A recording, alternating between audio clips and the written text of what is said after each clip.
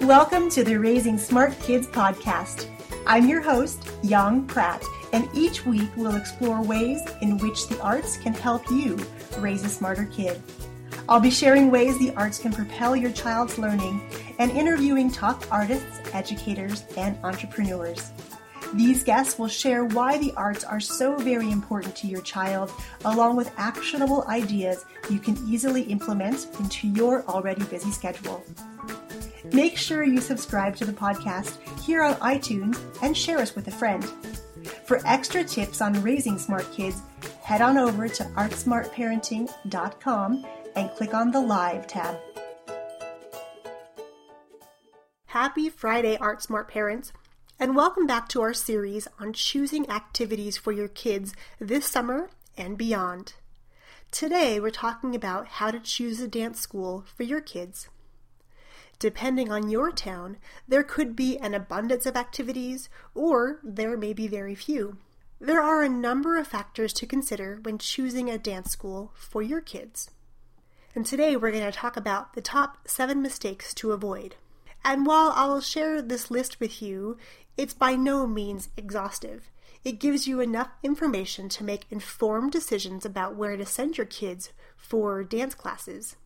The top 6 mistakes to avoid are location, physical space, staffing, curriculum, performance opportunities, a school's mission and philosophy, and pricing. To kick things off, mistake number 1 is letting location dictate your choice of dance schools. As a mom, I can absolutely understand that the convenience of enrolling your kids at the closest location to your home or work seems like the most logical choice. However, it's only one of the factors you want to consider. You may want to dig a little deeper into the school itself using some of the guidelines we'll discuss in today's show. In cities of all sizes, it's not too uncommon for parents to commute great distances to get their kids to dance classes. In very small towns, commuting may be the only option to gain access to the dance classes you're seeking. At my performing arts school, we have a number of students that commute up to 1 hour each way so their kids can take dance classes which aren't available in their small towns. The interesting thing is that these students often have the best attendance because they really value their time in class and what they're learning. If you think about the commitment it takes to drive to class each week, in addition to the time spent in classes, you can begin to see why their attendance is stellar. For some, commuting may not be necessary or even a viable option depending on work schedules, finances, or other family commitments. So do your homework, enlist your friends, and check out the schools in your town and start compiling a list of potential options for your child. Mistake number 2, not considering the physical space and the flooring. Think about the last time you booked a hotel room. Did you choose a room based on its size, its amenities like a coffee maker or microwave, the bed type, or even the extras like breakfast included? Choosing a dance school is really no different than choosing a hotel room. The facility itself will tell you a lot, especially the floors, and this is one of the factors that is most often overlooked when considering a dance school. As a parent, though, the facilities, especially the flooring, need to be very high on your priority list. Just because a school has a large space with smooth-looking floors doesn't necessarily mean those floors are made for dancing. As a dancer, I've danced on numerous surfaces across the world, and trust me, you can absolutely tell the good ones from the bad ones in just a few jumps or rolls.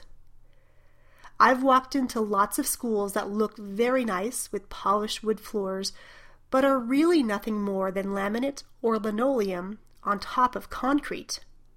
I've even seen painted concrete floors in dance studios. While concrete is great for sidewalks, it is not meant for movement, and there could be some serious health consequences for your child if the floors are substandard. So what exactly should you look for in a floor? Different types of movement classes may need slightly different types of flooring.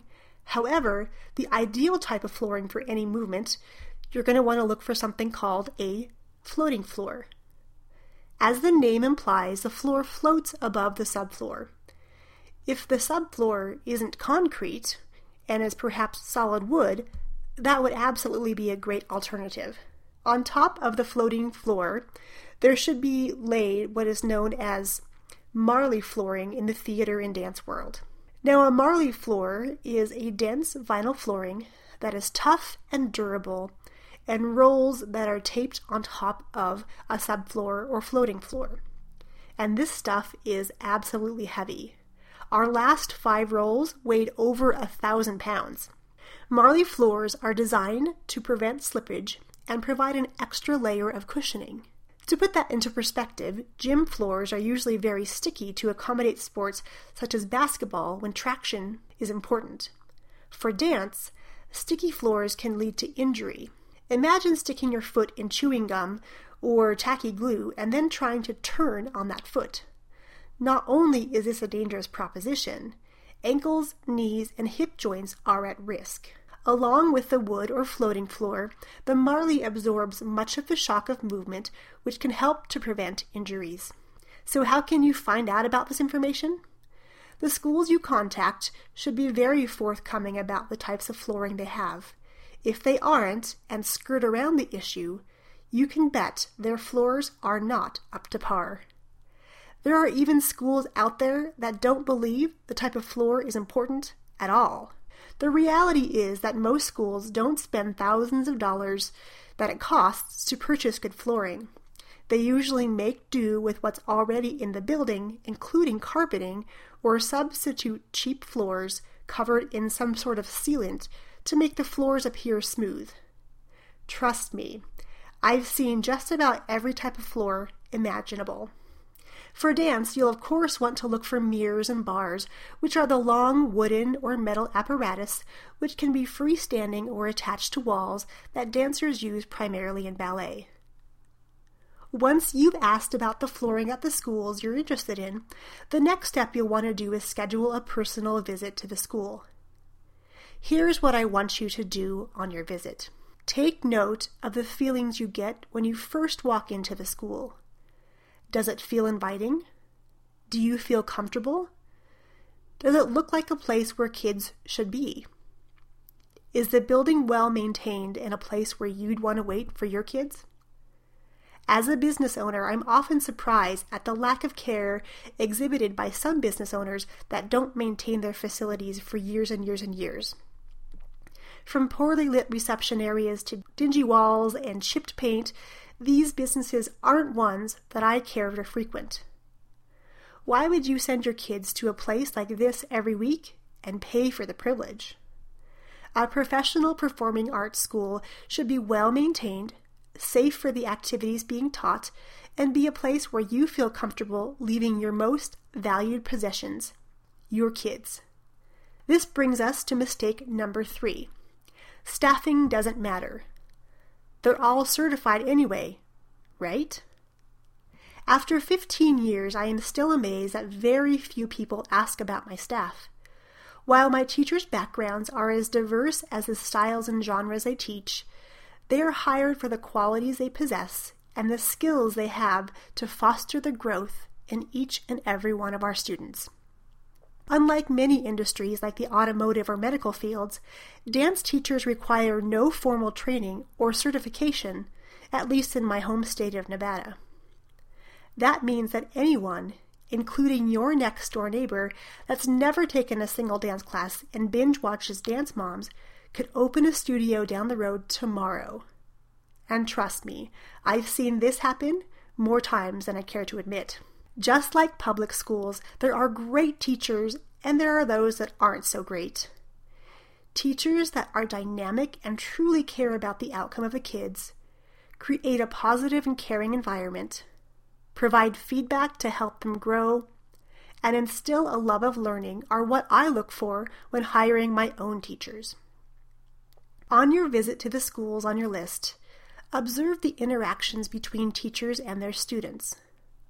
If you're able to, attend their performances or at the very minimum, view videos online to get a sense of the standard of quality. Professional schools have professional staff that are paid, receive ongoing training, take pride in the work they do, and enjoy seeing the growth of their students and applaud their efforts every step of the way. In addition to teachers, having staff that can assist you when you need help or have questions is a huge important consideration. If a teacher is coming out of class to answer the phone or talk to everyone, including you, that comes to the door, how is she supposed to teach your child? Mistake number 4, not asking about the curriculum and if it's age appropriate. As parents, we send our kids off to school without really knowing much in the way of what our kids are being taught or the type of curriculum that schools use. When choosing a dance school, however, finding out this information is critical, as it could mean the difference between your child progressing through documented levels of learning or being taught random skills at random times. Here are some questions to ask. Do the teachers use any sort of curriculum or lesson plans for classes? Are recognized learning materials for classes being used, or are teachers whimsically going week to week and teaching what they feel without regard to your child and his or her outcome? Kids should be learning skills and how to put them together, not just the steps of individual dances. Part of the learning process in dance is learning a new skill and being able to apply it in different situations, such as choreography. If a dancer learns dance after dance, but doesn't learn individual skills or how to properly connect those skills, all he's learned is to copy someone else's movement without really understanding the mechanics or the execution. This is like learning lots of new words in a new language, but never learning how to put those words together in a sentence, let alone a paragraph. Choosing a school with a good curriculum will go a long way in making sure that your child is taught the skills and movements that are appropriate to the skill level and the age of your child. And this, for me as a mom, is hugely important, especially in dance, when the trend is to dress kids and have them move like miniature adults. I don't know about you, but I certainly don't want my 7-year-old, or yours, taking to the stage in a halter top and booty shorts, shaking her rear, and wearing too much makeup. In past years, when I've taken dancers to competitions, I've walked out of auditoriums with all the dads in attendance because they were too uncomfortable to even watch the dances because of the movement and the costuming. Curriculum and age appropriateness will require some class observation, or at minimum, looking at a school's videos on its website or on sites like YouTube. Mistake number 5, not finding out about performance opportunities. While not every student that takes a dance class desires to perform in front of an audience, performances to me are an important piece of learning. They are much like final exams. For my students, performances are often the most eagerly anticipated events of the year. They finally get to show off what they've been working so hard to learn. They get a chance to be proud of all they've accomplished, and parents can be proud too, knowing that you've chosen the right performing arts school for your kiddos. Performances should be well executed, and students should independently perform what they've learned.